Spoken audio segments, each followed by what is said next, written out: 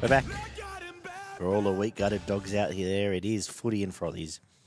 Let's talk some footy over a Frothy, in fact, as it works. I'm going to say Darnie. Who's Darnie? Barney Daginolli with you. No Gump this week, but we're going to talk footy nonetheless and plough through some of the news of the week. First of all, let's just tick off a few notes. Judiciary, Tarek Sims 4 weeks, Fisher Harris 2 weeks, Kotrick 1 week, that was it. No signing news really. Now the deadline's over, and no, Alicia Katoa Katoa's going to Melbourne next year. That's interesting. That's actually quite an interesting bit of news. That may figure they get the best out of him. They need someone. So. I was going to say, definitely an area they need to fill. His last 12 months haven't been great, but he's shown some glimpses of some really good form at the Warriors over different times over the last couple of years. So definitely be a good pickup for the Storm. And injury-wise, Volkman's out for the season, as is old mate, whose handwriting I can't... Oh, Aaron Booth, of course, that nasty... Didn't that look atrocious? On the weekend. And Ken Mamalo, he's probably hurt his leg again like he does every other week. So, no other major injury news either, I don't think. So, story of the week, I guess, is Ricky Stewart. Anyone want to talk about it? Not particularly. All I guess I'll say is, no matter what, you'd think he'd be smart enough to just not bring that up in that situation, right? Like, come on, like. Yeah, I don't have a lot of sympathy 20 years for. Apparently, it's going to be a match ban. I think if you're him, you'd probably take it, go away for a week, and freshen up. If you're the club, you'd probably advise him to go away for a week and freshen up, or whatever it might be. If I was the club, I'd probably tell him just to fucking forget about the rest of the year and come back next year. More to the point, I was actually saying it earlier that maybe they're better off giving him 4 weeks and just saying, "Look, Ricky, come back in pre-season, mate." Especially if the season's done, which it's not far off. Maybe this week. Yeah, absolutely, very close. They looked atrocious in attack, which we'll get to. Mm-hmm. But yeah, I don't know if it was a deflection thing but to bring up something that's 5 years old and have a personal attack in a professional setting, it's just it's ridiculous. Realistically, I'm sure he regrets it and it shouldn't have happened. But it was pretty poor form. Wrong for him. Simple as that. Call him whatever you want to the players. Call him whatever you want in the sheds, whatever. But. He was talking about the act on the field itself, and in it, on its own, then you could possibly go somewhere that strong. But to attack someone personally, that's a whole different conversation. Yeah. So look, he's going to get what he's got to get. There's been enough played out with it. I don't think there's anything without us sounding like we're taking sides or anything that we can really add, is there? As I said, if it was up to me, I'd probably tell him to go away and come back next year. Start in November 1 or whenever they start training again, and forget about it till then. But it's just such interesting bad blood with Penrith and Canberra, isn't it? Like they just don't like each other. They don't like what's around each other. And anyway, and then the fallout from it all is a bit like typical social media. It's going to bounce. It's going to go so far one way, and the next day is going to go so far the other way. And there's some idiots ringing up and talk back today for the unfortunate 15 minutes I had to listen to the radio when I was dropping the car off, but. Anyway, let's move on. Don't want to talk about it. That's it. Well, record time for news and shit. Okay. Let's talk some footy then. Anyone else want to talk about something? Oh, there's not really much else to go, is there? Melbourne hitting back at Brandy about the wrestling techniques and all the rest of it, but that's another story that Fox News have brought out of their own commentators. I was going to say, I wonder to make it a news story. Yeah. I wonder what Channel 9's going to say about it with their commentator. Good media. Look, I don't think Brandy's wrong.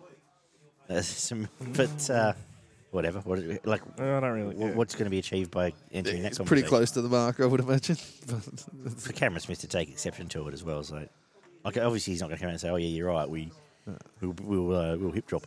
He'll defend the Storm till the day he dies, Cameron Smith. Yeah, but which he's entitled to do. So whatever. Like, what are you going to? It's another Storm in a teacup. It wouldn't be rugby league days of our lives if it wasn't for Paul Kent, something new. Braithen Esther. Anyway. Hey, let's talk footy. Hey, kicked off on the weekend with 34-16. The Roosters looking very good. Look at this, 4 minutes 54 into the first. Let's just bag some general referees and bunkers as well. And then let's get into the 34-16. Roosters over the Broncos barn. Ollie's got notes this week. I'm excited to see what he brings to the table. It's only been 2.5 years. You might add something, which is good. So. I don't think so. We had 6 tries to 3, 5 out of 6 conversions for the Roosters and 2 out of 3 for the Broncos. 66% completion by the Roosters and 81% by the Broncos, which led to 32 out of 48 sets and 36 out of 44. 450 plus running metres and 200 plus post-contact metres for the Roosters. 5 line breaks to 3, 50 tackle busts to 37, 13 offloads to 12, 2 forced dropouts to 1. 0 40-20s, 325 tackles played, 313. 4 ruck infringements against both sides, 2 inside the 10 against the Roosters. 6 penalties conceded by both sides, 14 errors to 9. Nat Butcher made 40 tackles, Ricky with 37. Tedesco with 264 running metres and Corey Jensen with 136. Keary missed 4 tackles, made 17. Reynolds missed 8 and made 13. Keary had 101 Supercoach points, Tedesco with 99. And then 2 other players before you got to Capewell from the Broncos on 80 points. This, to me, felt like, and I've I declared, for my first issue was I declared Brisbane win the comp 3 weeks ago, so I haven't won a game since. So I apologise to Kevy and all the boys. Ben Eichen, seems like a likeable bloke. But this felt like Brisbane have hit their mark a little bit in the comp. I think what we saw is what we're going to get. If the bottom 8 were any better, you'd now be nervous about them making the 8, but they're going to limp there. They may give everyone a bit of a shake, but they're the next year. I think they're now next year's team. Brisbane, they've hit their mark. Roosters are this year's team. I'm flipping back to that. Roosters are the right type of footy team and the right style of footy to give Penrith a shake. I think they're probably almost the best set up side to do so, coaching wise. Once they get Takiao back in the middle of the field as well. But they've built some, like the Butcher boys and Butcher and Baker, like they're tremendous now. They're just very, very good first-grade footballers. Their forwards are all hitting their straps. Matt Lodge has been a very, very astute buy. Absolutely. He was outstanding the weekend. And Teddy's in as good a form as he's been in 2 years, probably, I reckon, since a few matches last year. And they've got scary power in the back, and Luke Keary's running the ball. Like, tick, tick, tick, tick. They all look pretty good. Ollie, you've got your notes here, so you may have a proper crack at this game. Oh, well, now before I start my David, notes... do you want to talk first? No. I just want to put it out and see to our lovely listeners, all 3 of them, if they want this to be a continual thing after this week, if they want me to keep writing notes. Right in. Or if I shouldn't. So I forgot the camera, so you know. So Gaz, Danon, and Alex, yeah, definitely let us know. Yes, we speak to our listeners by name, which is lovely. That's the kind of service you get here. So, the Roosters forward pack were dominant and the key component in the Roosters beating the Broncos. And you're going to read it word for word, are you? Yes, I wrote out a script. And the usual suspects were strong also. They are easily the hot team heading into the finals, and anyone who believes otherwise is a weak-gutted dog. And the fact that I've seen people suggest they'll drop off and Canberra will make the 8 in recent weeks has me worrying about the state of humanity. Sorry, if you're going to read off a script, I'm going to make you sound like you're addressing the country Reichstag or something. Brisbane were simply outclassed by the better side on the night, but I don't think there's overly much to worry about. And it goes back to your point, Daggy, about how they've sort of hit their mark. I don't think they're horrible. I don't think they've been horrible, but they've just sort of been them, and they've sort of found their spot this year. But if they lose to Newcastle next week, then they're fucked. Joe Rory-Hargreaves, Matt Lodge and Victor Radley led the forward pack dominance, I'd say, while Teddy and Joey still have that warm place in my heart and kept their form up. Yeah, good. Read your script too. Look, he's got more writing than me. I mean, come on. Yeah, but he doesn't sound like he's reading it off a page. But I'm not trying to hide it. Stuff in there, but anyway, I thought the Broncos were pretty decent, actually, but they were, as Ollie said, they were physically dominated in the middle of the field. And tactically as well. I thought the Roosters' tactics in this game were some of the better ones I've seen up against that fast-rushing Broncos defence that I've mentioned many times out wide there. They kicked early, they're kicking short, and when they did go wide, the passing was really quick. They didn't just sort of go to a point on the field. They were actually intent on getting around the Broncos, and they did it through really fast ball movement to get on the outside of them a couple of times early. And, yeah, the Broncos were pretty much done after, 20 minutes of this game. The Roosters looked like they were well on top. Cobbo sort of took a little while to get going, but he looked quite good towards the back end of the game after being out for a while now with the head knocks. Broncos seemed to they lacked a little bit of physicality, I thought. They looked a little bit slow in their defence in the middle of the field, especially. It was that sort of that middle period, and they missed Carrigan, obviously. But, like, from about the 10-minute mark, he's just rolled them through the middle. Bradley, Lodge, Warrior Hargraves were just powering through the middle of the field. And, the Broncos seemed to be on the back foot for a fair chunk of the night. I thought Flegler, Capel and Jensen were pretty good for the Broncos. Haas was their best player easily, again, does it week after week. Manu and Suwali were pretty decent out wide, but they had a few limited opportunities there. A lot of the game was played through the middle with Lodge. I mentioned Warrior Hargraves and Bradley. I thought Verrills was playing really well as well. Again, as I mentioned, we've mentioned him a couple of times in the last few weeks. The old Chester's planted the seed. Yeah, it turns out he's right. It does. Who knew? And Nat Butcher and Angus had really big games in this one. They absolutely terrorised the edges of the Broncos' defence. And Teddy just when he chimes in and he's playing that straight direct line, he gives them all sorts of problems as well. So I thought Teddy was the player of the match just for his involvements out wide, the way he tore the field apart. And then I went Angus and Luke Keary for the 2 and the 1. But I don't mind it. It was Radley's best game. I should make it because we've been a little bit up and down on him this year. It was Radley's best game, clearly, despite the claret coming out of his head. He seems, when he gets a cut, he seems to go... he sees blood, sees red and fires right up. And Nat Butcher, though, just so solid in defence. He's just a reliable... Like, I don't know what he's on. I assume he's probably on 220 or something there. If you're even a Tigers or a Newcastle team... Go and give him 400. He'll come and do a job for you. You know where he's never not there running his lines. He's always there for the little kick in behind or for the short ball. Very, very impressive. Yeah, and very good in defence as well. So yeah, absolutely. It was probably close to Angus's best game of the year as well. I thought he was tremendous. He's hit a pretty good patch of form. He could have scored 3 tries. Like, Evan goes right here, he could have scored tries. And Joe Suwali, doesn't he low? He's 19, he's flat. How scary he's going to be when he's 22? He's a physical young He'll be unit, first pick for New South Wales in 2 years. You would not think this so. year. Yeah. Manu just seems to keep the ball away from him a little bit for my liking, but I'd like to see him sort of put him away does a without couple of service times. Is he's there to catch bombs and knock people over in defence. And he runs well out of the back end as well, out of dummy half. He's some good strong runs out of him. But. Where's are we just saying now Brisbane are next year's team? Yeah. I think we all pretty much pegged them around the bottom of the 8, and I think that's sort of the level that they played at in this match. And this is them now. Is they're not bringing anyone next year. This is what they're going to build with. Pretty much. Can't think of anyone. It's not to say they can't build upon that next year or anything. No. But I'm just saying there's no signings. They'll be better. There's 6 or 8 kids there that'll improve over the off season. Testing you a full season. Testing you will be a Palacia, next year. Cobbo should only get better. You get a full year out of Carrigan. Flegler's getting better game on game recently. Yeah, so. Ezra Mann will be better next year. He still likes standing in front of the ruck and catching forward passes. He doesn't mind throwing a forward pass either. Katoni's been quiet for a bit. He's been very quiet for the majority of the season. I'll tell you that, to be honest, there's been about 3 weeks, I'd say, where a little patch there where he was... This is Katoni's best game since Origin. Yeah, he was pretty good. Yeah. And the other thing I want to mention, I don't have too many issues with your 3-2-1, Ollie. What do your notes say? My notes, the players that I sort of mentioned, but I have to agree with Barney as well. Cool.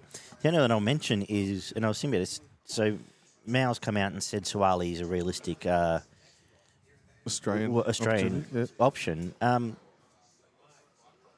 Who's Tupou declared for? Is he playing for Australia? His first choice is Australia, yeah. So, because I would assume Tonga, I believe. It leaves Suwali third picked, essentially, because with who's declared everywhere else, you've got Tupou, Fox. I would have Suwali next. Who's after that? Well, I'd probably even have him in... I might have even have him in front of Tupou at the moment, to be honest. Well, if you're building on next year as well.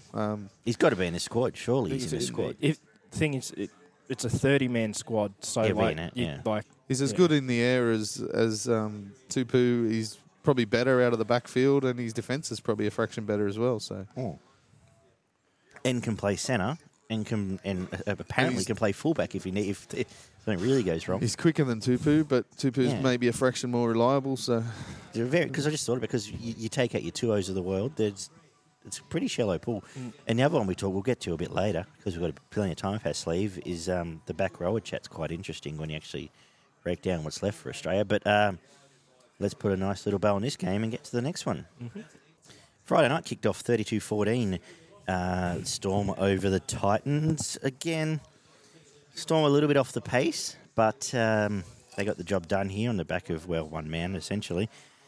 Stats, and then we'll hand the podium back to Adolf over here to address his adoring fans. Well, but, I think now maybe you've... Probably, all right, we'll drop that now. Yeah, another sort of subpar performance from the Storm, even though they got away with a decent win. We had 6 tries to 3, 4 out of 6 conversions, played 1 out of 3 for the Titans.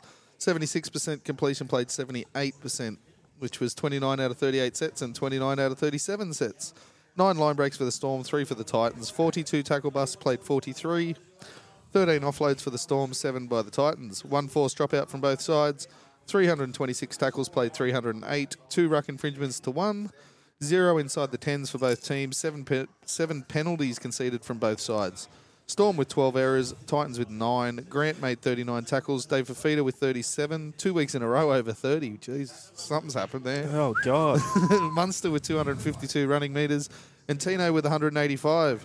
Kenny Bromwich missed 7 tackles, made 25. Excuse me. King missed 6 and made 16. Tanner Boyd missed 9 and made 16. Munster with 147 Supercoach points. Grant with 97. And 3 other Storm players before you got to Brimo on 67. Yeah, he's good. I reckon we chuck on another 1.25 million per season onto the deal. So, yeah. Anyway, Melbourne's most dominant performance, I'd say, in a while, albeit against a bunch of geeks. Other than that, I think the Titans put in about 20 minutes of okayness and then the same old shit. Munster was easily the man of the match, but led the way. As I said, an overall really good performance by the Storm, probably 1-17. The Titans made the Storm's edges look good for one, which good on them for that. At least in Melbourne's attack. And for the Titans, you know, Campbell was good, Brimson, Tino were good. Same old fellas putting in the same old effort, but it's pretty much the same story each week with the Titans.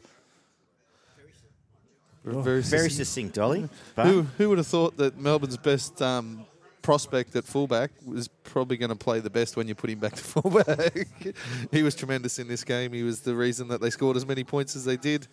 I gave the Titans 30 minutes. I thought they were actually pretty good there for 30 minutes. Well, but if you take into account half-time... Yeah, no, we're not including half-time. The 20 minutes... The problem was the Storm was 16-0 before the fucking Titans decided to have a go. Oh, what? We're playing? Oh, shit. And then they played all right for half an hour and then fell away again at the back end of the game. The last half an hour they pretty much fucking left the field as well. The Storm realistically probably should have won by more. They had plenty of opportunities. And there was, again, some pretty poor performances in defence out wide for the Storm, which led in a few points there for the Titans. There was a bit of nice play as well, but yeah, there was definitely abated by the Storm's poor defence out wide there. Most of the forwards are pretty good for the Storm, I thought. Putting in a decent showing. I've already mentioned Munster at fullback. The way he chimes in is something different compared to most players. Really, the blokes like Pappenhausen's and Teddy are probably the only ones that chime in the same sort of way that Munster did in this game. There wasn't a lot of standouts for the Titans. I thought Campbell had some nice touches. His footwork's okay. He got chimed in a couple of times there at different points.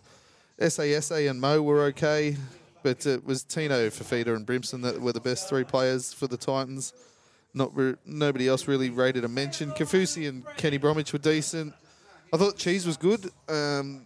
He's a funny one. He sort of comes in and out of games at times, but I thought he was pretty good. Jesse Bromwich was very good. And I thought Cooper Johns probably had his best game in first grade. I was going to ask that because he didn't, yes, he was on the field. He wasn't dominant. He was by no means was he dominant, but I thought he had a better performance than Jerome Hughes. And it wasn't Jerome Hughes' best performance either. But I can't recall ever seeing a game, I've said this before this season, across the team, the kicking meters are Harry Grant led the kicking meters 170 and 160 Hughes, and that's it. Yeah. No, they did. Wow. They just relied on the roll through the middle in this one. They definitely played everything through the middle of the field at the Titans, which was obviously a plan. And yeah, Munster and Harry were the best two players on the field, I thought. What I was going to add, except for the fact that the Melbourne Edges are horrendously exposed now, and everyone knows it. Titans knew it here. They got a very interesting game. Is it Penrith this week? Yeah. Very interesting game without their halves, without Fish there. It's going to be a plunger of a game, and it's quite interesting. Now, all of a sudden, your Crichtons of the world need to come in their own a bit, or your Dylan Edwards. Dylan Edwards could carve up this team. Well, Jerome Hughes is possibly a week or two, wasn't he? Yeah, and you're losing Hughes. So that's a very interesting game. While they've still got those three keys on the field, they'll be fine. I was just thinking, but you've wrapped Cooper Johns now, so I'll keep my mouth shut. But I'll say it anyway. When you start thinking, it's too late in the season to experiment. When you start thinking, if you have no 5'8" and you've got to put Munster at fullback into time anyway, why not play Kenny at 6 and put Cheese on the field? Like, at what point do you start thinking that way? Kenny Bromwich? Yeah, or someone. I thought Cooper's short passing was okay. His short kicking wasn't too bad either. He's a bit of a liability in defence, but most halves are in the competition. So, I wouldn't be putting Kenny Bromwich in at 6. Well, it's just a name. I was trying to like you couldn't. And Cheese could tackle at 6, I suppose, but doesn't really bring. He's not. You could probably put Harry at 6 and maybe they've got no Cheese into they're the world of dummy trouble half, this week without Hughes there as well. Yeah. Fuck. Anyway, it'd be interesting to see who they name. So on talk about Nofaluma's debut was a Nofaluma debut. Broke some tackles, dropped some balls. Bombed a try. Don't think he necessarily. He's better than what they've got. So whatever that means. He was okay with the ball in his hand. He ran all right, but a couple of he could have scored 3 tries really, and he would have taken that. But a couple of times he went back into the middle and sort of bounced around a little bit. A few of the drums seem to suggest he may not be back. So hey, cool. I think Tigers fans' drums maybe. No, just like I think he came out and said, "Oh, my only focus is Melbourne these days." So. Well, because that's who he's playing for. Yeah. I know how it works, Oliver. I'm going to bite out of you. Back on your podium. All right. Munster 3, Harry 2. Where are we going to go for 1? Bro. I had either Cooper Johns or Tino or Dave Fafita. Like as I said, Dave Fafita doesn't make 30 tackles all that often. Ollie, you tell us. I don't want. Pick one of those Titans. I mean, I want to go with Tino. Still, I still think overall better, but I think he got close comparatively to 30 tackles as well. Yeah, comparatively to what he usually puts out, good job for Fafita. Something I want to, something I will do for our award show is actually look back through the DAG-EMs and find the DAG. Yeah, which is say it. All right, anyway, let's move on after that. But we'll also do the team of the year. Who got the leading votes from each position? Each position. Yep. I don't know if T's listening and you would like to do that. That would be amazing. Otherwise, I'll do it myself at some point. TNGT. Good fans of the show. We're up to 5 listeners, which is lovely. 36-20. Action Bailey, we might have 6. Hang on. Pushing double figures. 36-20. Chuck Evan Parsons in there. Evan, if you're listening, can you please write in? Because you're not. 36-20.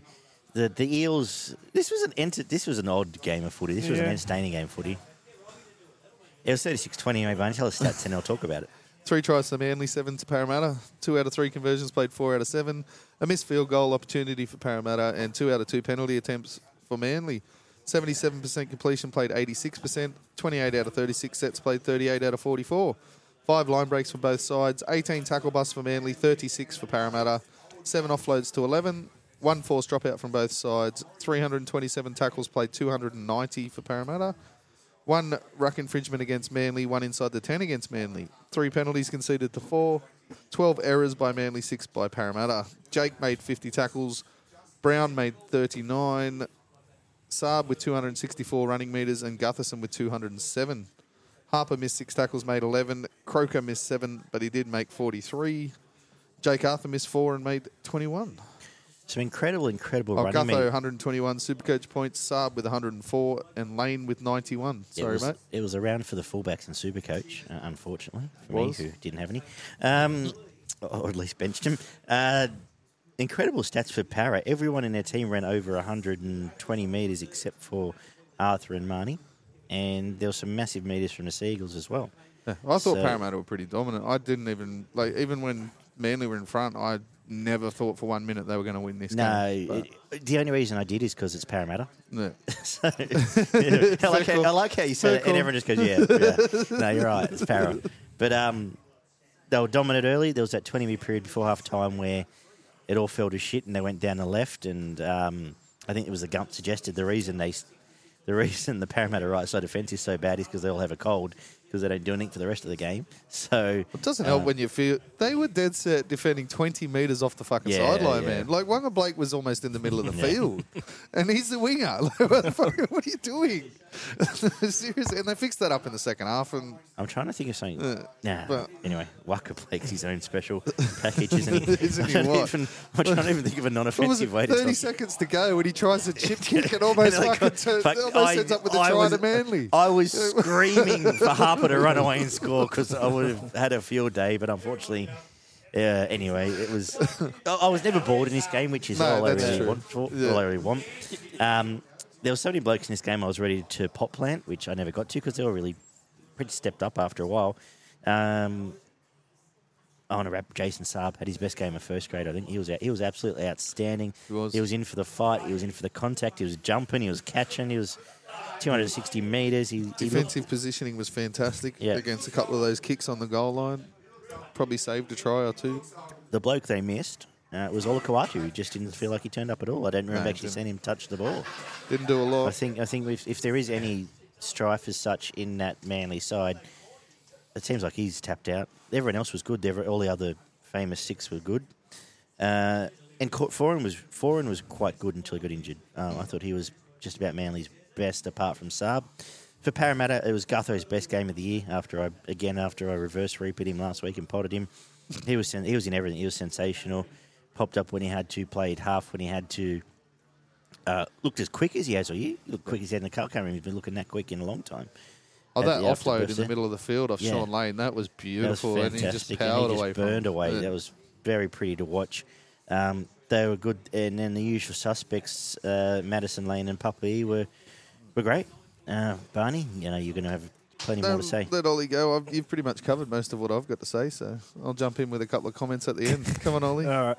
No, well, first of all, is it bad that I now purely watch Parramatta games with excitement because I see certain things happen in the game and think, oh, I can't wait to see what Danon says about that. Oh, Damo wouldn't like that one. Manly are like a middle child. They're just kind of there at the moment. I'm gonna get for you next week. I hope you keep your notes because next week I'm gonna get like quiet nursery rhyme music underneath so you can read the shit. Keep talking. I'll find something. They're just a bit of a bang average go to team. Fucking sleep or whatever. I just feel like just like some relaxing, soothing, calming ocean music while you. Keep going. I'm not knocking on it. I like it. I know. That's why I started doing it, and I hope that what are we up to now? 8 listeners at home enjoy it as well. But the reason I bring that up is because looking at them, they're just sort of a bang average team now, and I look at the ladder and I was like, you know what? They're 10th. They're probably not going to I think they're probably 10th now for the year. I can't say I'm really going up or down that much. But for Parramatta, there was a part of this game where it sort of displayed their inconsistency, sort of that 20 minutes before half-time we brought up. But in the end, they won well in that second half. They really got the momentum behind them. And I think their forward pack sort of led them to victory here, as we brought up. That overall, that forward pack performance I brought up before about how, in terms of consistent for forward pack as a whole performances throughout the season, Parramatta probably had the most of them. I think over the past month that's been a bit lacking, but in this game, Penrith, the whole team was great, but in particular, I think they sort of got them home here. Manly's back 5 run amok. I thought Martin Tapau was relatively strong for Manly, I guess, in terms of an individual performance. DCE brought his great kicking game to the table as he usually does. He didn't do much else though. He did kick very well, but that's one of with Manly every week. He wasn't interested in the contact or taking it into the line very often. But I think Manly have sort of become that team where that's a big thing for them in some games at least. Not his. They when they're down by 8. I think she said. Very interesting tactics from DC to defend an 8-point deficit. Yeah. But he started early, like he was kicking the ball out to reset very early. But I guess when you think about it, that's how you arrest momentum and just... Absolutely. It works for a while, but after 15, 20 minutes of doing it, they automatically drop a winger back and then you've got 2 fullbacks back there and it sort of loses its punch a little bit. But Yeah, well, other than the great forward pack performance from Parramatta, it was good to see that Clint Gutherson decided to stop thrusting his hips for once and have a good game. Still not as good as Dylan Edwards, but we'll get to him. We'll get to him. But He was probably my third best on the field too, actually. I had another two that I thought were better than him. A couple of guys you didn't mention. I thought Penasini had a fantastic game. Was really strong out there in the centres for the Eels. He's, really good in first contact, in defence and attack.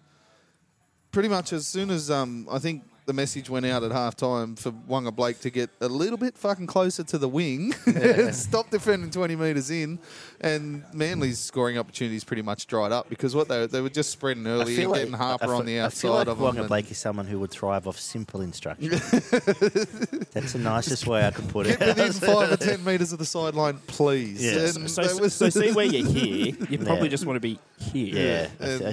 I've thought of a nice way to say it. Because Simple Manly- instructions work best. Yeah. all Manly's attack was down that side when he was a long way off his wing, and it was, Foran engaging the centre and the winger and then putting Harper down the sideline with Saab following in tow. So, once that stopped, Manly didn't And really that look like they when we had talked much about else. those run meters, that massively inflated that Manly run Absolutely, meters. because they did it 4 or 5 times in the Yeah. space of 10 minutes, and there was a lot of metres to be made. Yeah. I thought Opacek was pretty good as well in the centres there for Parramatta.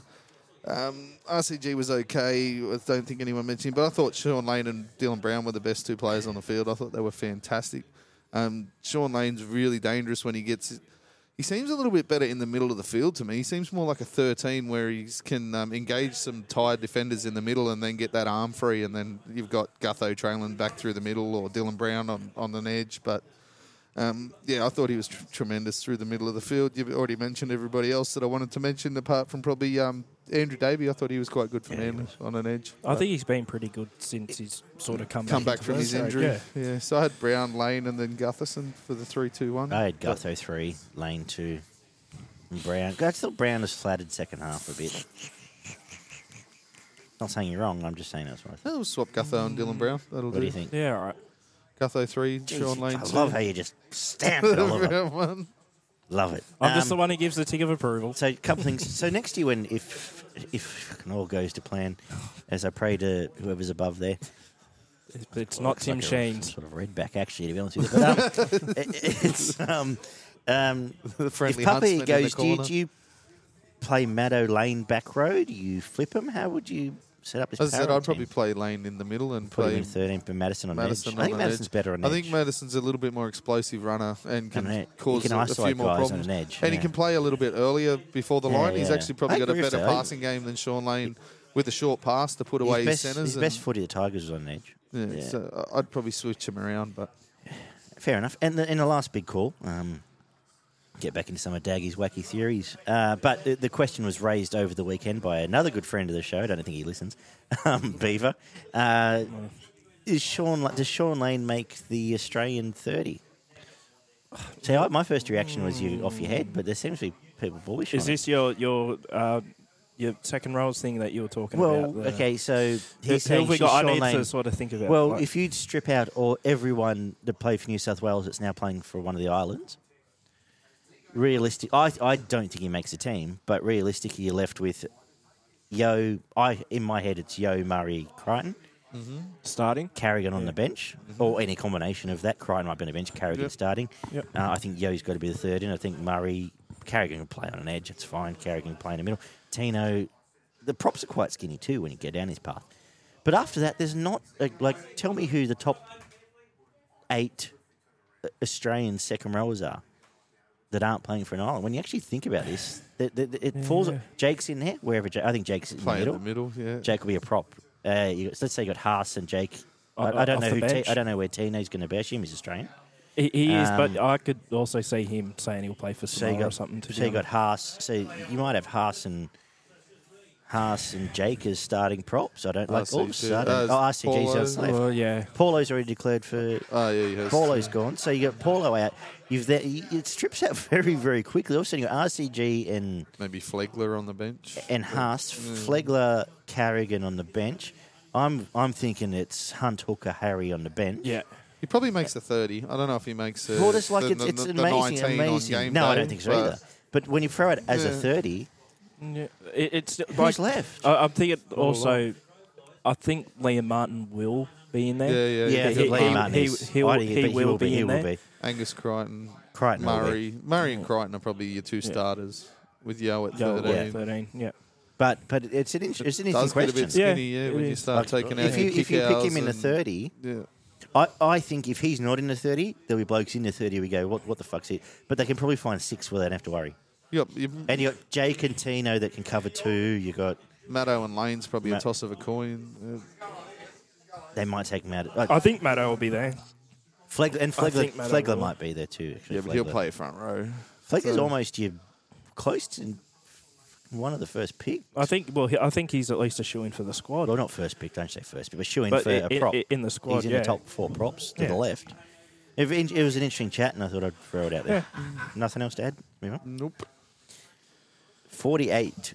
This review's going to take too long either. 48-10. The Rabbitohs had an absolute field day playing in the park against the Warriors. Nice day out for them. Barney stats. 8 tries to 2, 8 out of 8 conversions, played 1 out of 2 for the Warriors. 76% completion for Souths, 68% for the Warriors. 33 out of 43 sets, played 22 out of 32. 800 plus run metres and 100 plus post contact metres for Souths. 12 line breaks to 6, 33 tackle busts to 34. 15 offloads for South, 6 for the Warriors. 1 forced dropout to 3. 0 40-20s. 255 tackles played, 354. No ruck infringements, no inside the 10s. 5 penalties conceded to 8. 13 errors to... I don't know. I didn't actually put down the Warriors' errors for some reason. Probably lots. I'm saying more than 13. Arrow with 36 tackles. Tohu Harris with 45. It was 13 apiece. 13 apiece, there you go. Tatola with 200 running metres and Walsh with 201. Jackson Paulo missed 5 tackles, made 9. Ilias missed 5 and made 14. Reece Walsh missed 6 and made 5. And Egan missed 6 and made 17. I haven't given you... go on. The Warriors were rubbish. What do you want to say? They were lucky that Latrell took 20 minutes to warm up and then got a 20-minute rest at the end of the game. And they were lucky that Cameron Murray got a 15-minute rest at the end of the game as well. Because this could have and should have been 70 to fucking 10, if not more, which I think they may have copped earlier in the year against Melbourne. But, they absolutely deserve to get wiped off the park in this game. Their squad, let's face it, their squad's just not strong enough. There's too many bit part players in and around that forward pack. And a lot of them and they're losing him very early. So they need to go back to New Zealand. They've got a couple. They've got Barnett coming. They've got a couple of other guys coming that will bolster a couple of spots there. But I can't see them being huge improvers next year. Apart from Curran, who I thought was strong, the bench offered absolutely nothing for the Warriors. Freddie Lussick was really good in defence. He's probably a reason that there wasn't another 12 or 14 points scored because he stopped a few of their forwards and he was pretty impressive in defence. Fanua Blake and Tohu Harris were decent. They did their job. They always do it. They're pretty good forwards, as a matter of fact. But I thought Murchie was probably their best player on the field. He was involved in everything there for his 60 minutes he was on the field. The young fella for South on the wing there, the young Sivo, he's a spitting image of Sivo, and he's going to do some damage when he gets a few years under his belt, I would imagine. He looks like a strong prospect coming through the grades. Haas and Paulo had the night off, I thought. They didn't really... Sorry. Haas and Paulo, wow. Tass, not Haas. Tass and Paulo in the centres. Like, that's much, New South Wales. Tass and Paulo pretty much had the night off. They had very little involvement in this game. They didn't have to. So Arrow was good. I thought Ilias had a nice match. He had some really nice touches. And ever since he got hooked, he's been good. Short kicking game's pretty good there. Keon Kulamatangi was very good again. He's gone through the roof in probably the last 6 weeks. He's been fantastic. And Trell and Cameron Murray, they were on another planet, mate.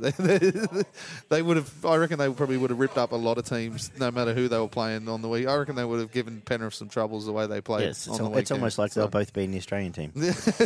Maybe they're like in top 15, 20 players in the comp. Yeah, you could go higher than that. Okay. What else am I supposed to say here? Just the way they were just setting up tries at will. Like, they just seemed like, oh, give me the ball, I'll just put someone over for a try. Like, the first 3 tries came directly off Cam Murray pushing someone out of the way and then giving an offload for someone to score a try. Yeah. It was ridiculous. Look, I have nothing to add, Ollie.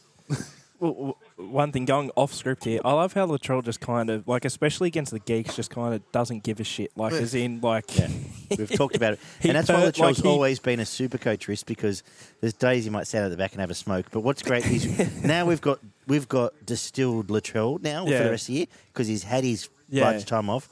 He's come back, he's fit, and he's just like, fucking let's wreck shit. Until he fell on that ball, that little grubber. Like, he was doing nothing for 20 minutes. That's what I love about him. You know what? I actually love it. You know what? Fuck it. And, you know, I'm not saying overall he's better or worse. I'm not trying to start a debate. But and you know what the best thing about it is? He can do that for Australia against New Zealand in a World Cup final. He can and next minute just go, just win a second. Just win the whole... Like, they could be down by 14 with 10 minutes to go and win an actual world championship kind of thing. But...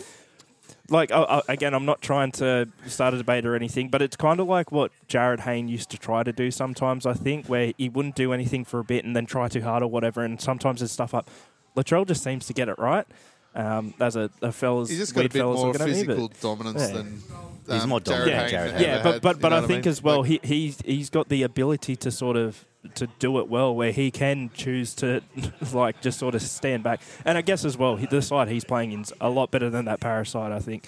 Hayne was playing could beat you on the inside, outside. Latrell could do that as well, or just go, fuck it, I'm going to run over top of you. Yeah. And can hurt people when you need him to hurt people. Good luck stopping him. Which Jared could too. But, you know. Yeah, but anyway, there are geeks around. The Warriors are that bad and are easily on the same level as the Titans and Tigers, if not worse. The Tigers, Broncos, Cowboys and Raiders should be punished for somehow losing to these geeks and making them seem like not complete shit. Because I tell you, like, I don't know about you, Daggy, as a Tigers fan, as some of the listeners may know. Me as a Titans fan, I don't know. I look at this Warriors side most weeks and it pisses me off that they're above my team on the list, because I think they are just as shit as our teams, and like looking on paper, see, I like think that, but then I watch my team some week. That's why I said sort of. Every week I want to get bullish, and I'm just let down by them. Yeah. Well, I'm not being the one week I've ever tipped them 13 plus. And anyway, I'm not being bullish about the Titans by any means. I just think like the Warriors are just that bad, and.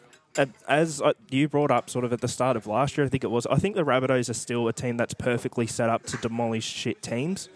Yeah. They are still that, and it was proven here. But I did me ladder predictor today, as I do every Monday now.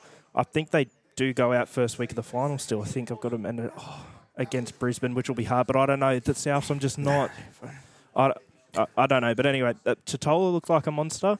I thought Murray was the best player on the field. Latrell loves geeks, especially killing them, and the Warriors still only have 2 to 3 blokes having a go each week. I'm always especially hard on South, but I think this is I know Adam Reynolds isn't in it, but I think they've got a better forward pack this year, a more seasoned forward pack. They've got better depth, and I think they're hitting harder than they did last year. I didn't thought their forwards were the issue last year, and they made the grand final. I think. They do seem set more up, physical. And they're getting, like I said, they're getting Super Saiyan Latrell now, who is. I guess I'm thinking once it comes to finals, it was the Warriors. That's sort of what I'm. I think we spend a lot. I've realised over. You look back on. You think back on 21 rounds.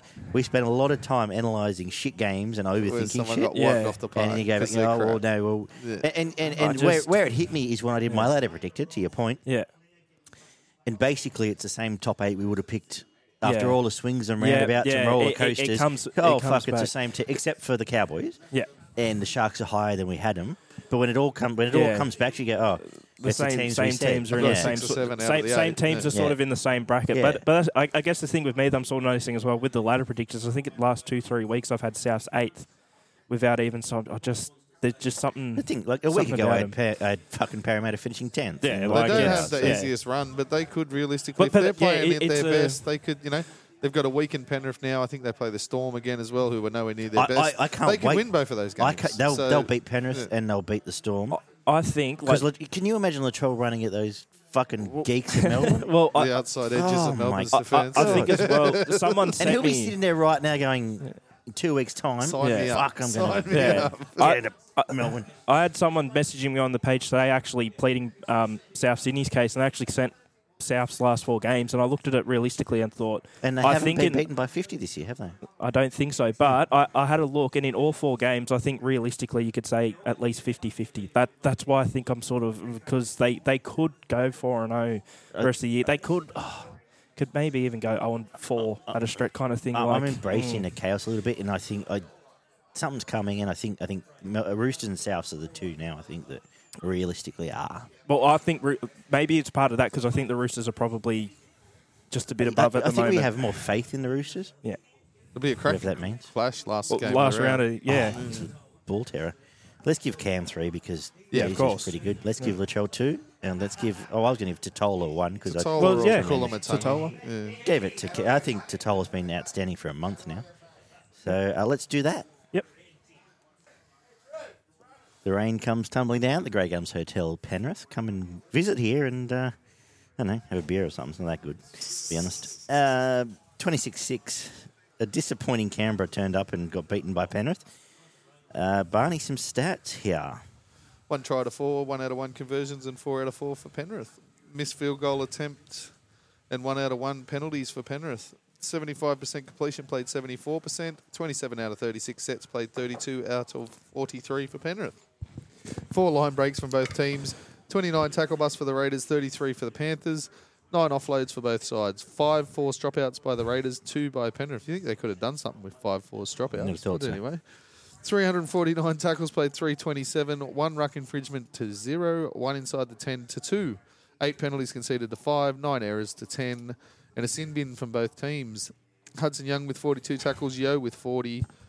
Albert Hopewade with 178 running metres and Edwards with 191. Fogarty missed 5 tackles, made 19. Appy missed 11 and made 37. Oh, you're done. Okay, cool. Supercoach points that I don't have. Very good. Awesome. Move along. Dylan Edwards scored a fuck ton. At no point in this game did it feel like Canberra ever going to score a point, let alone do anything else. And as soon as Tarpanay went off, it was no-notes for them. I thought they were disappointed. We both tipped them. We had high hopes. We thought their forward pack might bring it. None of that happened, and they looked quite rudderless and without much attack at all.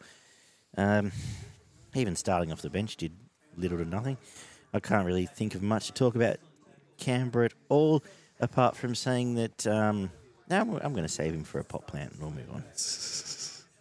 On both sides of the ball, defence and attack, they were slow. I don't think anyone moved any slower with the ball movement on the weekend, and even in defence, they were just sitting back waiting for Penrith to come at them and cost them the game, cost them badly. As you mentioned, didn't look like they were going to score a point at all. And there was really, they probably wouldn't have scored points against the worst defensive team in the comp, let alone one of the better ones. Dylan Edwards is a tough motherfucker, isn't he? Jesus Christ. He got absolutely belted, lined up a couple of times by Hawera Naira. He was holding on to his collarbone for a good 20 minutes and just kept turning up and being there when they needed him for the inside ball, the outside ball, whatever, setting up tries. He was fantastic in this game. The ball movement from Canberra, the speed of the ball movement was a massive factor. Whiten and Fogarty, they had effort, but they were clunky as in the attack. Papali and Elliott were good, and Young is in career best form, but you can't really say much about any of the other Canberra players. I thought Crichton and Salmon were decent. O'Sullivan, he had a bit of a mixed bag of a game. He looked really good at times with some good passing and short kicking, and then he kicked a couple out on the full and dropped a couple and missed a few tackles. So, yeah, there's something there, but he definitely had a mixed bag of a game. Fish, Martin, and Appy were very good. And, the best 2 players I thought were Isaiah Yeo and Dylan Edwards. Dylan Edwards is an absolute... he was as good a player... He's just as good an individual performance in a team as we saw this weekend. I was sitting there for 20 minutes, half an hour, just going, get him off the fucking field. I'm pretty sure he's got a busted rib. He was gassed. He's the only bloke that has... Realistically, when Penrith, whether they win, lose, or draw the comp, I suppose you can't draw the comp. Win or lose the comp, when they come to their players play, if he doesn't win it by a landslide, it's not even and he will now, but it's not even a discussion because he's carried him through Origin, he's carried him through injury, and he's carried him through suspension, and he's been absolutely outstanding. Like, I don't think people can heap enough praise on how good Dylan Edwards been this year. He won him this game, and he was... I can't believe he only ran 190 metres, to be honest. But he was outstanding. I agree with what you said about Yo. The rest there wasn't much going on. Martin had a couple of nice touches and runs and hits and whatever, but and Appy was good at key times. But like, I thought their edge defence could have been torn apart as well with Penrith. They weren't. Should have been, but there was nothing beyond that. I think this just sort of stamped... Penrith would have been happy because they've won by 20 against a team that did nothing. That was turning up here for a top 8 spot, and probably after everything was said and done, proved that they're not a top 8 team. So do we just all move on, Ollie? You're nodding away. Well, before me spiel, on NRL Tonight, they brought up a question: is Dylan Edwards the best non-rep player in the NRL? You would be hard pressed to. He'd have to be. Find someone else. And you know what? You speak about the Australian squad and that. Surely he's number 30 or something like. Sure. That you won't, because he got 5 fullbacks. I'll be like, I'd just love to see him at least picked. Like, unfortunately, he's picked the one spot. Yeah, of course. That's actually he should be there ahead of Gutho. Yeah, 100%. But Latrell will be there. Teddy will be there. Suwali will be there. Yeah. Val is interesting. Val will be there. Tommy, he reckons he might play for Cook Islands. Why I don't know, because he'll make the Australian team. And Tommy reckons he's going to have a crack. So hey. Poor Dylan. Well, Val's already won a World Cup with Australia and scored 5 tries in every game, so maybe he wants a bit of a challenge. But I reckon we stick a fork in Canberra, they are officially done for the year. Yeah. I don't think they've been a genuine chance for about a month, but I keep questioning myself weirdly as to why. Sounds like you're reading a eulogy, Oliver. What's going on here? You know, I've felt like this about Canberra for a bit, so I've got a bit of a spiel. So I don't think they've been a chance genuinely for about a month now, but at least kept questioning myself and saying, they're still sort of there. Because all I would hear or say online or whatever are geeks tickling themselves silly over these fools. I guess because they just didn't want to accept that the Roosters were going to make the 8 and didn't want the Roosters to make it. But I think for a little while now, realistically, the Roosters have just been at least one level above Canberra consistently. Anyway. I don't know about consistently, but I think over the past month. Last month. Well, if you look at Canberra, the only times they've really won is when Tarpany or Hudson Young have gone out of their way to score a couple of tries or, create stuff in the middle of the field. It hasn't really been their outside backs or their halves. So, But I think Canberra have been that inconsistent. To be honest, I think they've signed themselves up to finish between 8th and 11th every year for the next 3 years after re-signing Ricky Stewart. Shock and horror, Penrith can actually play well without Cleary. It's not like they've proven it before this year. Quick, someone grab a pen and paper to write this down, because what I'm about to say will surprise everyone. Penrith are probably just going to win the comp. I'd agree Hudson Young was probably Canberra's best. I thought Elliott was good too. Yo was so good, I think I'm going to be pregnant. And how anyone can still think this Edwards v Gutho debate, which I still see bits here and there, debate is worth having at all, needs their head checked. I don't know what more Edwards can do at this point. And again, it's frustrating because he's good enough to be a rep player. He's good enough to get all the accolades of the best players in the comp. He's just unfortunately playing in a very stacked position right now. It annoys me. Yeah. I think you're right about... Yeah, like realistically, when we look at who we get excited about for Canberra, who can you get? They're losing Elliott, and Tarpanay was injured. The rest of them... they've carried Elliott Whitehead all year. And when we talked last week about the top 3 whingers, he's in... He makes up the trifecta with old Mitch Moses and Gutho. How Ira doesn't get a start over Whitehead, I have no idea. Yeah, it's all a bit mad. Because I suppose because he's the Palm and they have to, but the rest of them, I don't want to talk about. Let's move on. Penrith, do they win the comp? Probably, but I still think they got some challenges over the next 4 to 6 weeks. They can still. We'll see against. We'll know more against South. I don't know if necessarily Melbourne will tell us either. So interesting this week because it's almost two half-cast sides. You won't know till the second week of finals when they've got, their halves back on deck. But it'd be interesting to see. And this is where right now at this time, Roosters are just they're pinging us and getting now that we've with Keary. Now that we've covered both teams, I'll say maybe this is bold or whatever, but I think the team with the best chance of beating Penrith are the Roosters. Like that, which I would have said 2 weeks back, but they'd lost Takio and Tupanua. Yeah. But now I'm back on board. I don't know about Melbourne if there's like a resurgence or something in the finals, Melbourne and Melbourne, but I'd say safe bet would probably they'd be have the to Roosters. play their absolute best game and they'd still be challenged by Penrith, I would imagine. Yeah, no doubt. 3 to Edwards, 2 to Yeo, 1 to Appy. Or Hudson Young. I'd probably go with Young. Yeah, I think he was great in a poor side. Sure. Sharks 24 just took forever. It was like trying to fucking stomp the fucking cockroach to get run on the bookshelf. Root Dragons 18 in this game, Barn. Yeah, 4 tries to 3, 4 out of 4 conversions played, 2 out of 3 for the Dragons, 1 out of 1 penalty attempts for the Dragons. 70% completion played 77%, 33 out of 47 sets played 34 out of 44. 5 line breaks for both teams, 34 tackle busts for the Sharks, 23 for the Dragons, 8 offloads to 6. 1 forced dropout by the Dragons, 354 tackles by the Sharks, 311 by the Dragons. 1 ruck infringement to 4, 0 inside the 10s for both teams, 6 penalties conceded to 7, 19 errors for the Sharks, 12 for the Dragons. And a sin bin from both sides. Nakora with 42 tackles, Jaden Sewell with 35, Mulatano with 184 running metres, and Sims with 141. Lockie Miller missed 4 tackles, made 5. Ramian missed 3 and made 19. Moses Mbai missed 6 and made 19. And Ben Hunt missed his usual 5 tackles for 18 tackles that he made. Watching this game made me fucking furious by the end of this game. My missus was going, "You're winning. What are you carrying on about?" This was fucking atrocious. They were comfortably the better side. They were fucking, when they had the ball and they weren't dropping the fucking thing, they looked a million times better than the Dragons. But they dropped it 19 times. Like, you cannot beat a decent game. You cannot beat a decent team dropping the thing 19 times. Add to that the missed tackles by their edges in Lockie Miller. I think Cade Dykes missed 3 or 4. Ramian missed 3 or 4 against an attack that wasn't really lighting them up. It was just a couple of one-on-one poor misses there. Their discipline, giving away stupid penalties at stupid times, dropping the ball coming out of their own end. Because they generally don't drop it when they're on attack and they're going to score points. Yeah. They score points. But when they're coming out of their own end, they just give it back to the opposition time after fucking time. And if their goal line defence hadn't improved like so much compared to what it was last year, they'd be losing these games by 20 or 30 points. But they'd managed to hang in and fucking they somehow snuck in with another 2 points that they should run and hide and keep those points as far away from anyone else as they can because they didn't deserve them. They fucking stole them in this game.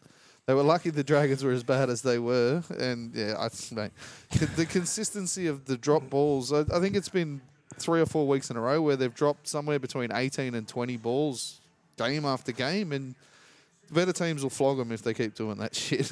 If they keep it together and they have some sort of direction without dropping the ball, they will challenge some of the better teams. But at the moment, it's not looking like it at all. I've been saying that for weeks. So I feel like Cronulla just keep winning. You've always got to acknowledge the teams that win ugly.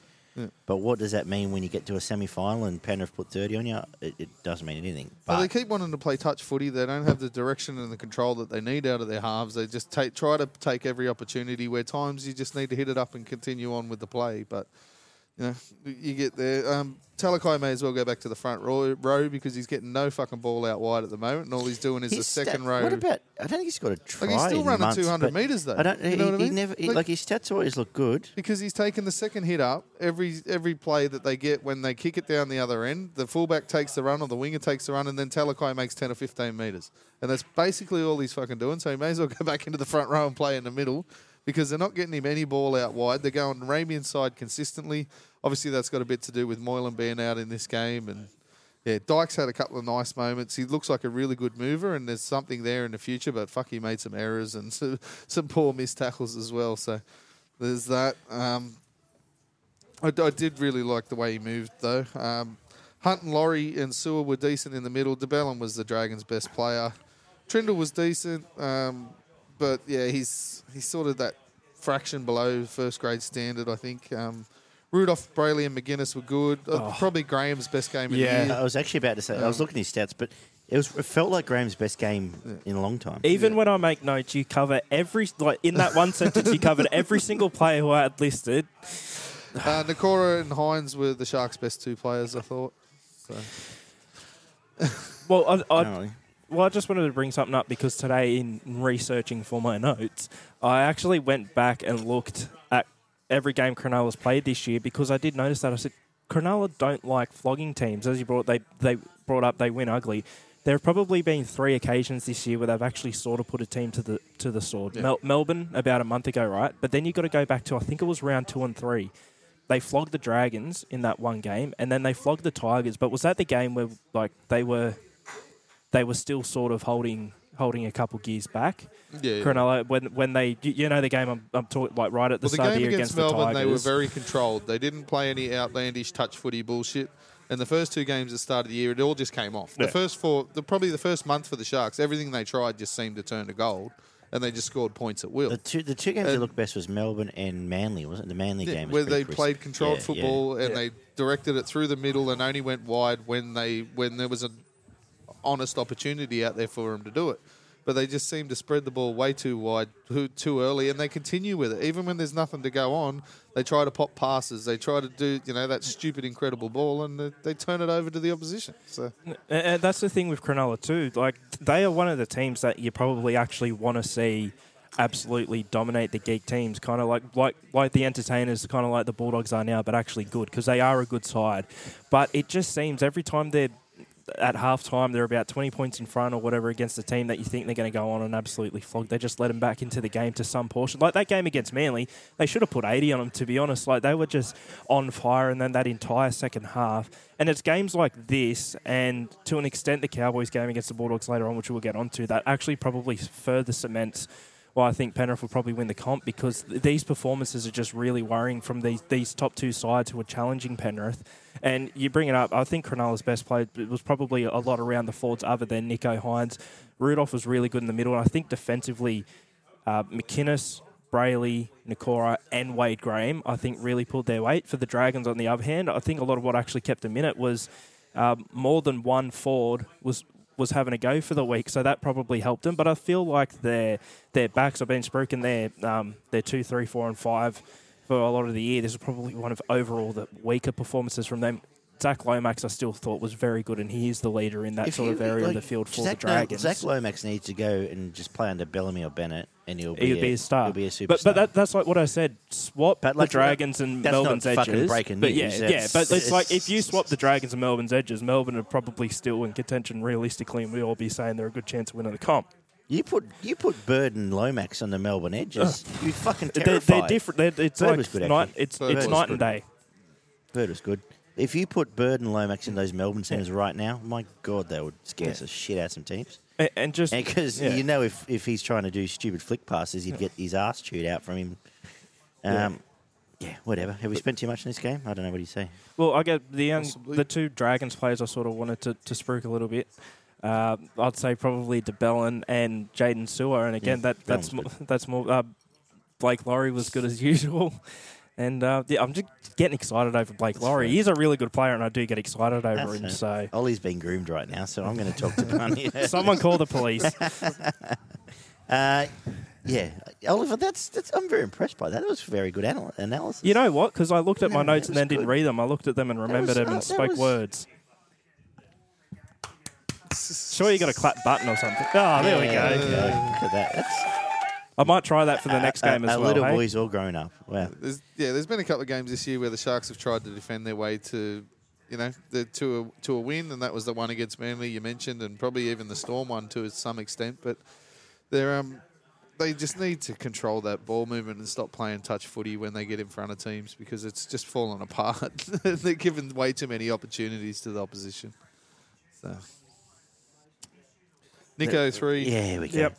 Dagians is fucking massively. I've realised Barney's just like barreling Nicho toward the Dagiam here. Oh, yes, every week. Well, every time they win, he's their best player. Nicho too. Yeah, you know what? Give him 2 then. Should Nikora can have 3. Should Nicho Hynes be in the Australian team? He probably should be in the 30. He should be the 14. He should actually be in front of Dylan Edwards. He should be playing 14. Can they make it a 40-man squad? But no, we talked about Sean. Like honestly, if Nicho Hynes is if you want a utility that can play halves, centre, wing, fullback, Nicho should actually be in the team. And you know his what? His defence is as good as most halves. You know what? They will. They will. I think. I will be surprised if he's not top 3 for the Dally M medal as well, to be honest. They ran I at think him he will all be up night there. in this game, the Dragons. I think he made upwards close to 30-odd tackles and only missed a couple. He did. They ran at him 31 all and night. 1. Yeah, so His defence is as good as any. His ball playing's pretty good. His kicking game's decent. Like he's not a superstar of the best, but he's up there. Oh, I don't think he's far off. Like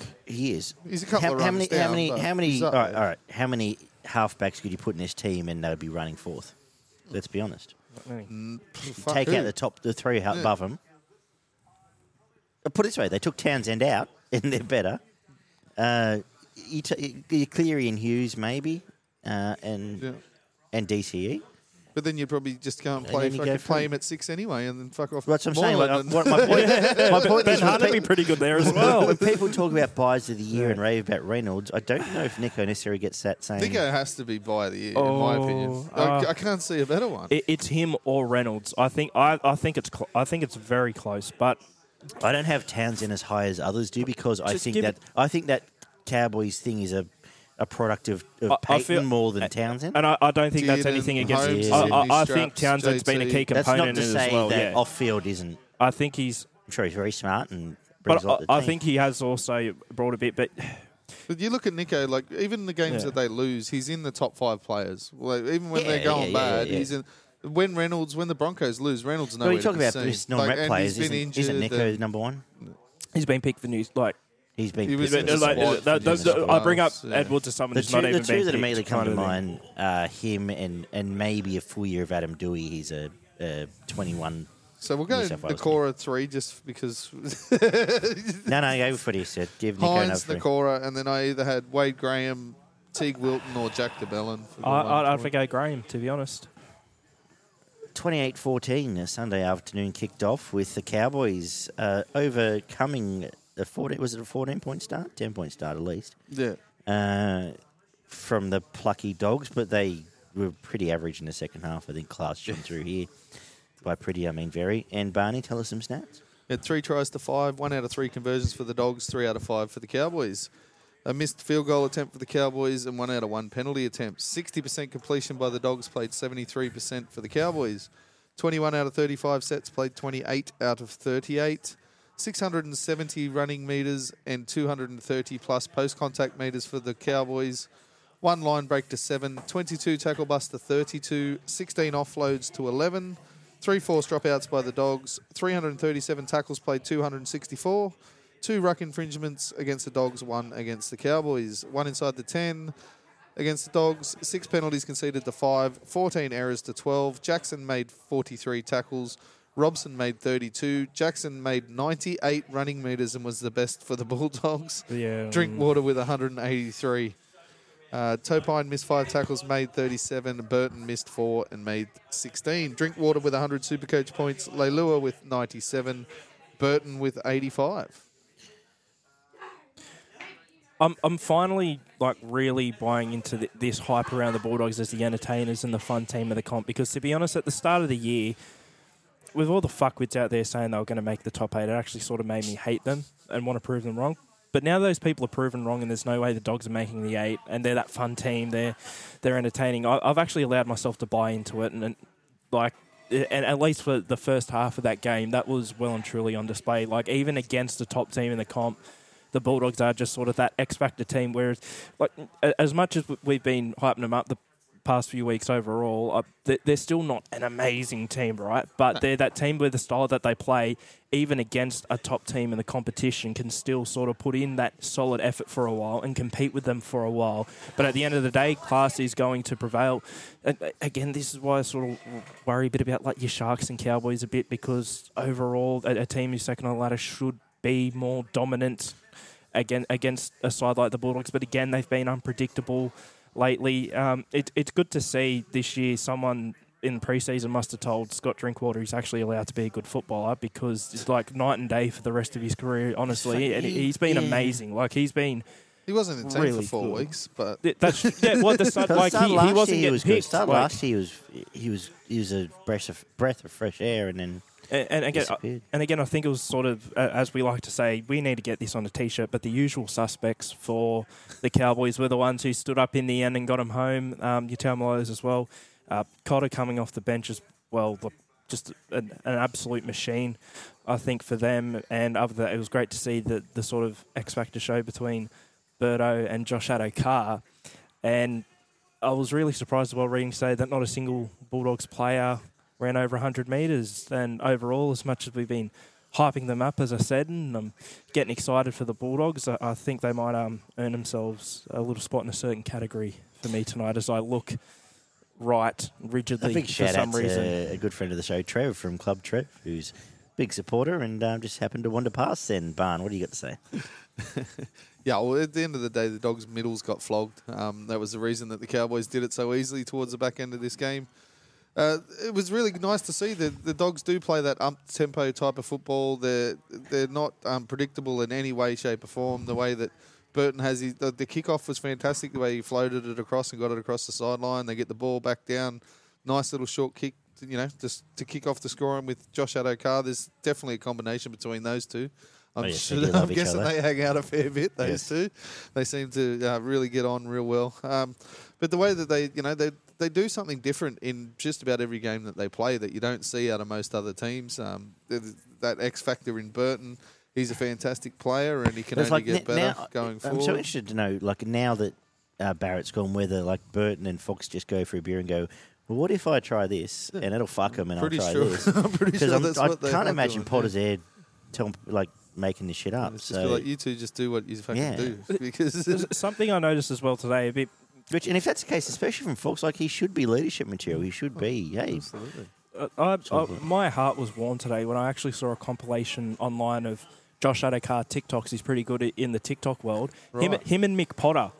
Right, you can get Mick Potter in his TikToks and just having a bit of fun, mucking around. There's one where they're doing training together. Can you imagine Josh Addo-Carr trying to stick a camera in Trent Barrett's face or something? And I know that's a stupid thing, but the fact that you're actually able to muck around with your players in a bit and show interest in something that they enjoy, that's an example of that. And Addo-Carr's done well since Mick Potter's come back in charge. Cowboys are on the back foot for 25, 30 minutes. The Dogs were pretty much on top, I thought, for that first 25, 30 minutes.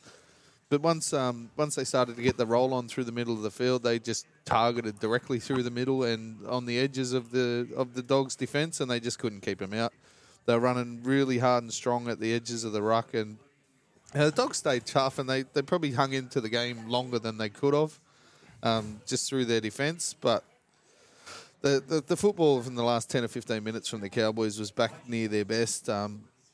The middle of the defence was shot to pieces, obviously, but because they were very tired at the back end of this game, and then Drinkwater with a bit of footwork and some pace just carved them up in the middle of the field with a couple of nice tries there.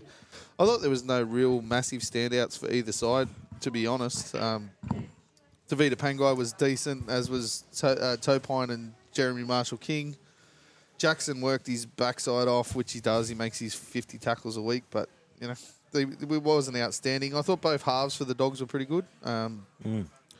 Was probably Flanagan's best game for the season, and Burton was as good as he is most of the time. Hess was okay for the Cowboys. Most of their bench forwards were probably the difference in the game, to be honest. Luciano was sensational. Luciano, Leilua, Cotter, and you could chuck Neem in there as well. He wasn't quite as good as Cotter and Leilua, but they were fantastic off the bench, and they made a massive difference when they got on the field. Robson, Chad and Dearden were okay. They just sort of went through the motions, but Drinkwater late in this game was fantastic and as potent as anyone on the field. Because obviously I've seen a bit of him. But he felt he feels massive now. He does, doesn't he? He just feels like a big. And whether it's because Nanai are smaller, but they actually are a small forward pack, and he gives them size. Whereas he never felt like a monster at the Tigers. And hey, I suppose. He's playing a little bit more in the middle, so I think there's a bit more of that impact with the Cowboys. Yeah. You know what I mean? Just sort of running into the bigger bodies more so than targeting the halves and stuff. Yeah. But he's doing a bit of both at the Cowboys, which is probably his best way to play him, to be honest. But he's a great signing for him. And Cotterback's big too, so that just mate, he was fantastic. Considering how long he's been out and the amount of work he got through. Yeah. How are we going to score this one?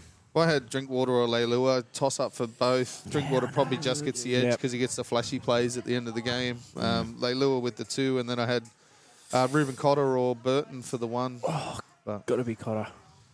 Cotter? Yeah, with Cotter. Yeah. And 14-10. Newcastle beat the Tigers. Barn stats.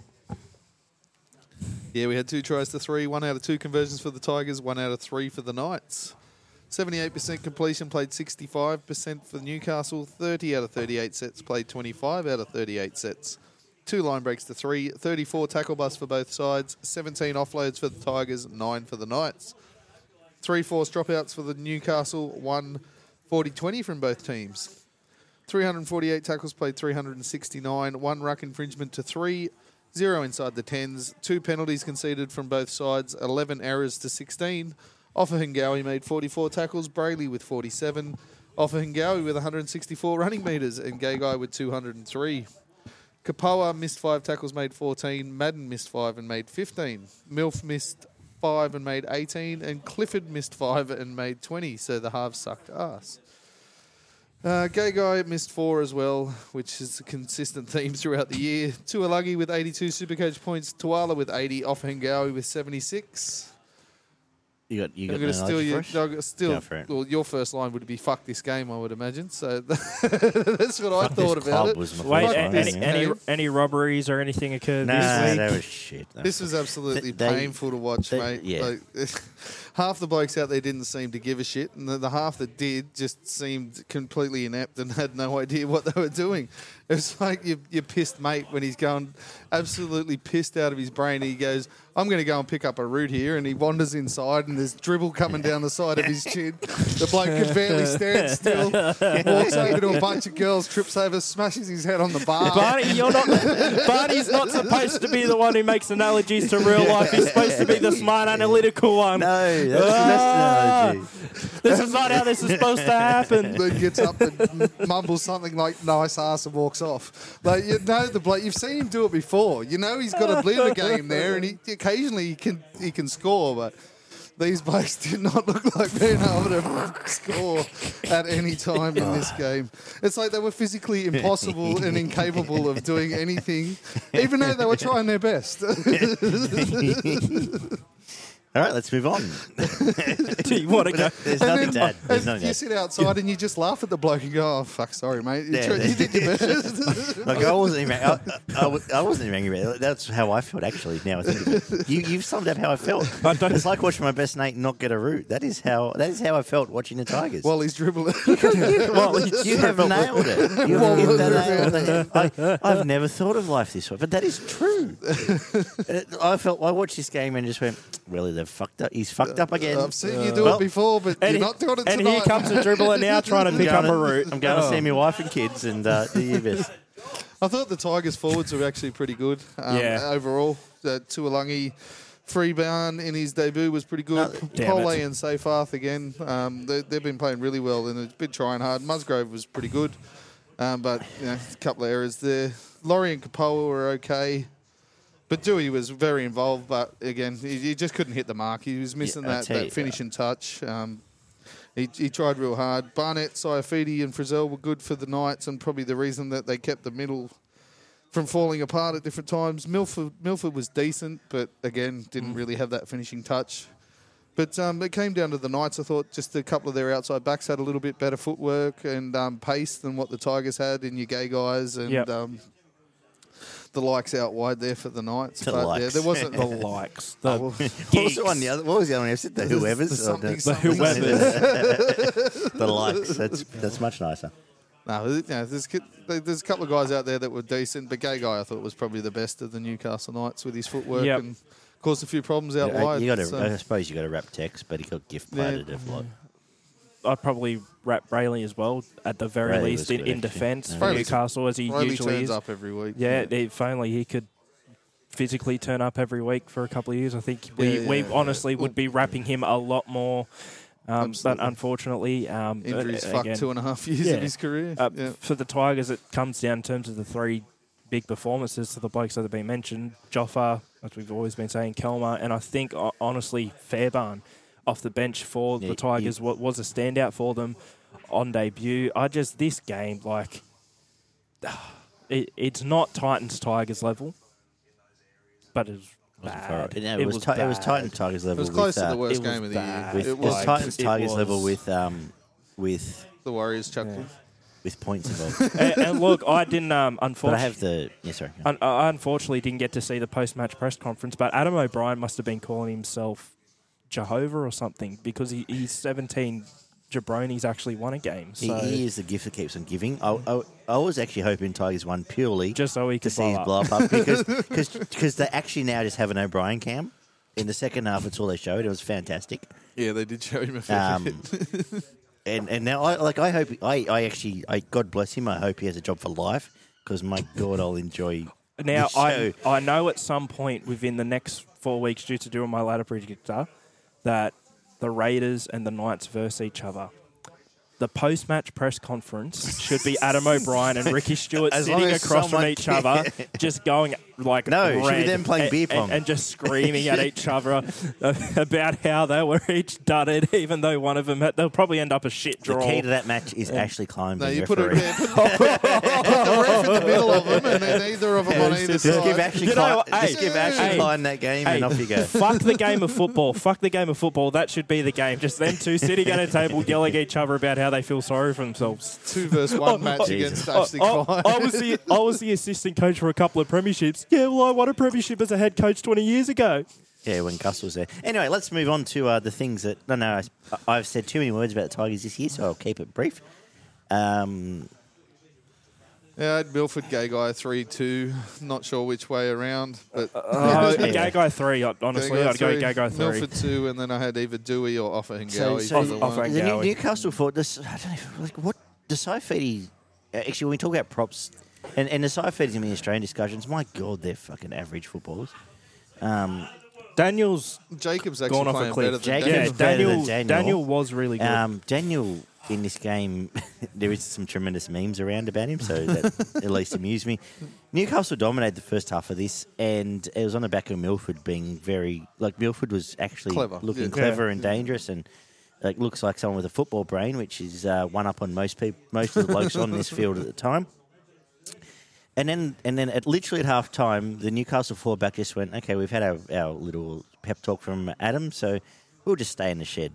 And well, they probably sat there and thought, literally, fuck, probably I hate any this of the other 12 other teams in this comp win this second half win this game by 30-14 because my God, they were terrible. They kept giving ball away. They kept giving points through the middle. It was average.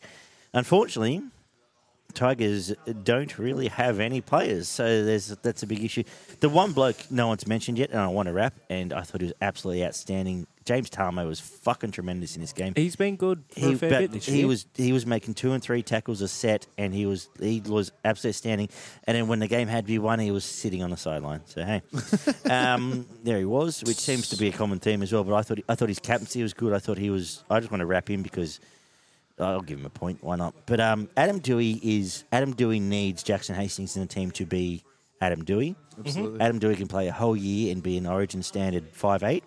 Without Jackson Hastings in this team, or potentially, a Nathan Cleary or someone, he's a fella that has some that can put.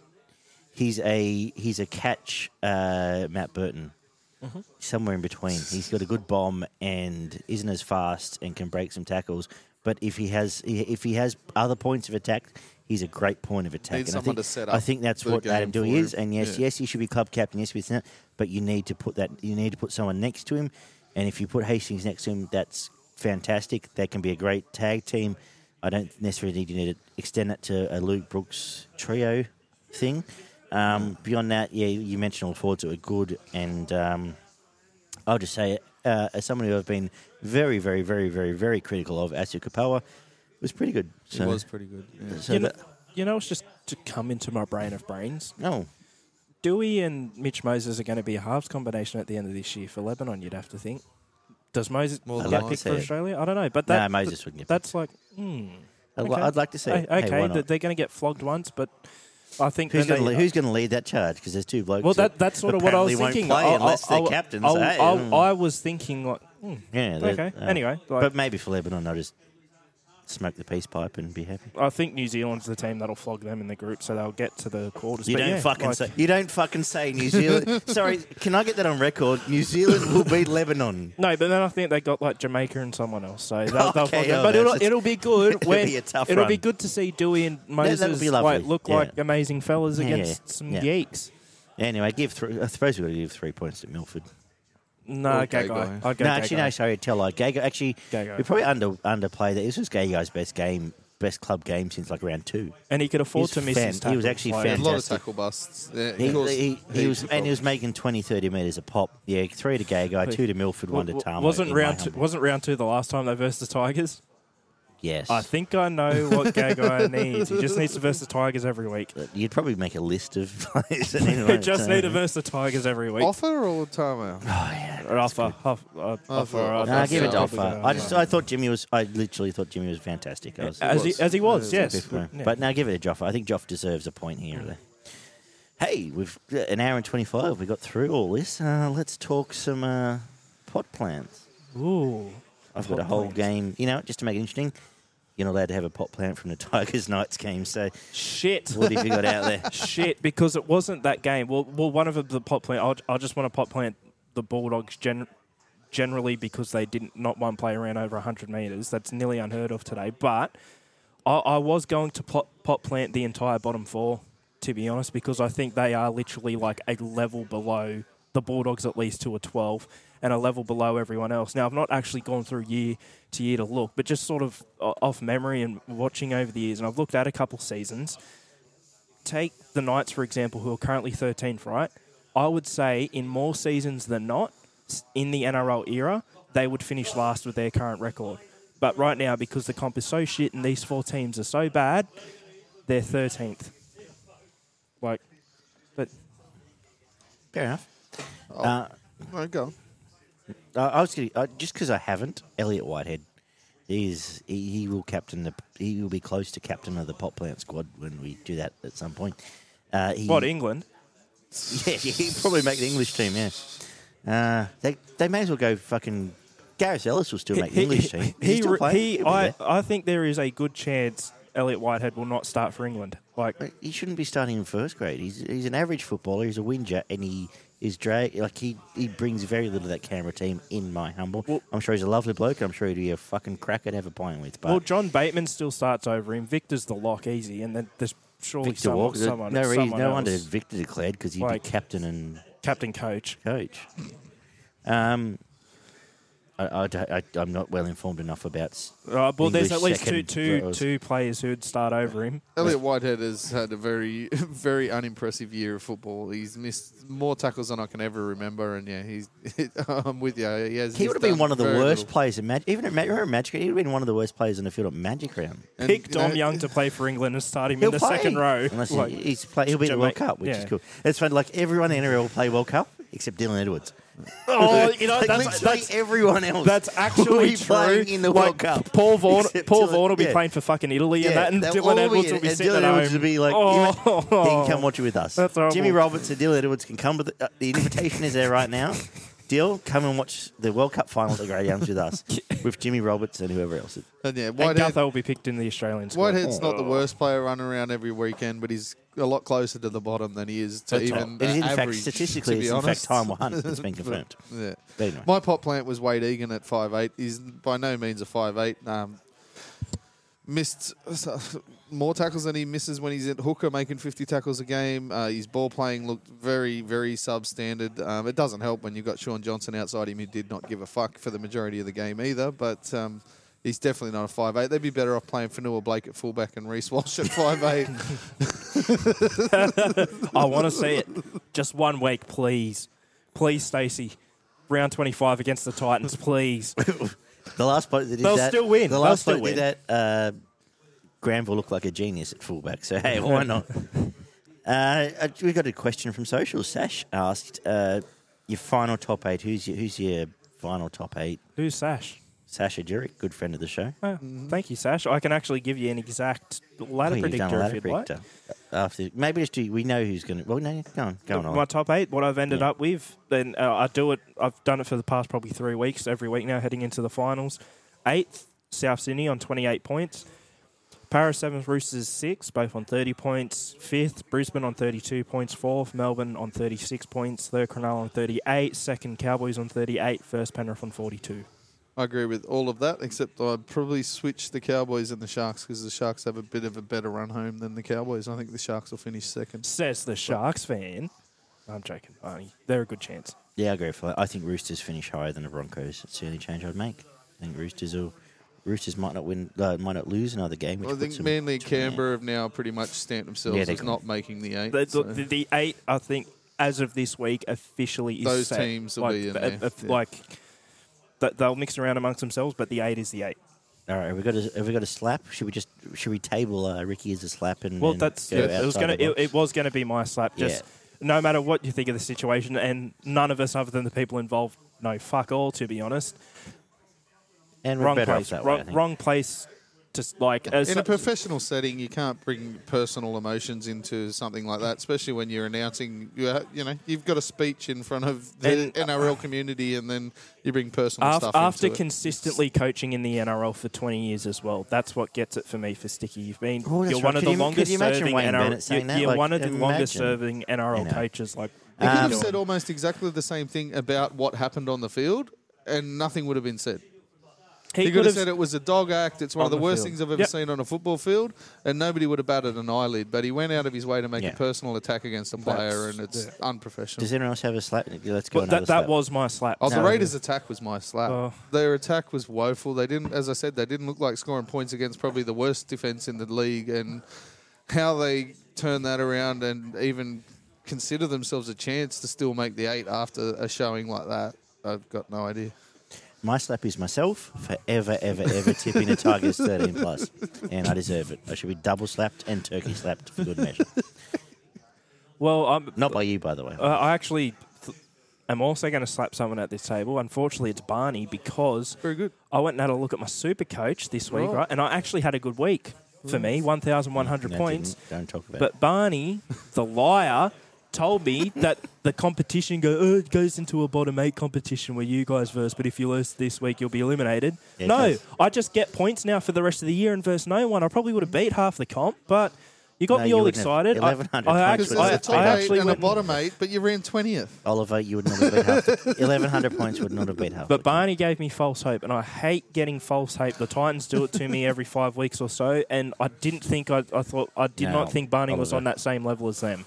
So I'm sorry, Barney. I have to slap you. It was a 1,400+ score by Danon, who took the belt. So Danon is now currently the weekly champion, and our favourite going into and he's getting through. Because I went and bought Nanai like a geek. He got 9 points. Now this week it's a knockout head-to-head competition between myself and the Dagstars. Well, I'm not involved, but I tell you what, the 1,100 you geek. the actual belt's still laying on the floor in my study. So who's the real winner? Like. I was going to slap someone. Who was it? No, it was me. All right, who wants to salute? Let's go home. Cam Murray. That was one of the best performances I think I've seen, especially in that first hour of the game. He was everywhere. His ball playing, his defence, he was just tremendous. I haven't seen much of a better performance out of anyone this year. I thought he was amazing. It's the Cam tonight because I'm going with Cam Munster. Okay. For obvious reasons. Fair call. I'm going to salute 2. Yep. James Tarmo, I thought was fantastic, and I want to salute him because I can. And Nat Butcher, outstanding in a Nat team, underrated, and a couple of tries, doesn't miss tackles, turns up. 40, in fact. He made 40 tackles, missed 3, but outstanding. Couple of line breaks. Fits in lovely on that edge of the east side, and I think he should be... It's much better than the west side, the east side, I'll tell you now. But, good on Nat for being there. Do you have anything to talk about, or should we go home? No, I think we should go home. I think we should get another drink. Yeah, we'll do that. Go back to the bar. Thank you, boys. Look at that. 90 minutes. We've done a whole round. Fantastic. Very good. Good to see you, Barn. Looking well and healthy. Good to see Ollie. A bonus salute for your notes. So you came good with them. You found the right rhythm. Do we like them? Do we think... Well, I think it's up to the people. The best rhythm, but it's up to the people. We have no camera here, so no YouTube this week. But I think towards the end I fine-tuned it. Absolutely, you did.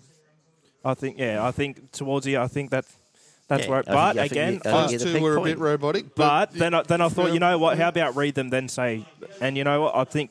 So, yeah, to our 10 listeners, we've gone up. You've done well. I think you've probably it right in from your fine note work. Yeah. I want those 10 to all go to rugbyleaguemerge.com and buy some shirts and hats and beanies. I think they probably should. Hold on. They'll enjoy that. There's no camera, but I'll do it anyway. Yeah, the One World Club. You've got matching shirts with Shelley over there. So, go and check rugbyleaguemerch.com out. subscribe on all our socials. Leave us some feedback on this, and tell Ollie if you like his note taking or if you like his random prognostications. Ramp up the feedback, guys. So get involved. Tell us some what shit. Tell us we're dumb shits as well. Absolutely. I'd almost feel more comfortable. It reminded me of living with my ex-missus if you told me how dumb I was. So do that, and then he misses it secretly. Don't say that; I'll get in trouble. Okay, not secretly. Let's. I'll hit this button, and as it kicks in, fill some time, boys. Talk about something. Talk about something. How's your week, Barney? Yeah, not bad. Not bad. I got a bit depressed listening to Paul Ken earlier, but yeah, well, he put himself on the show, didn't he? Anyway, didn't he? What? Here's some music. Yeah. All right, boys. Rugby League merch. Subscribe. Preview Wednesday. Love you guys. Thanks for listening. Bye bye.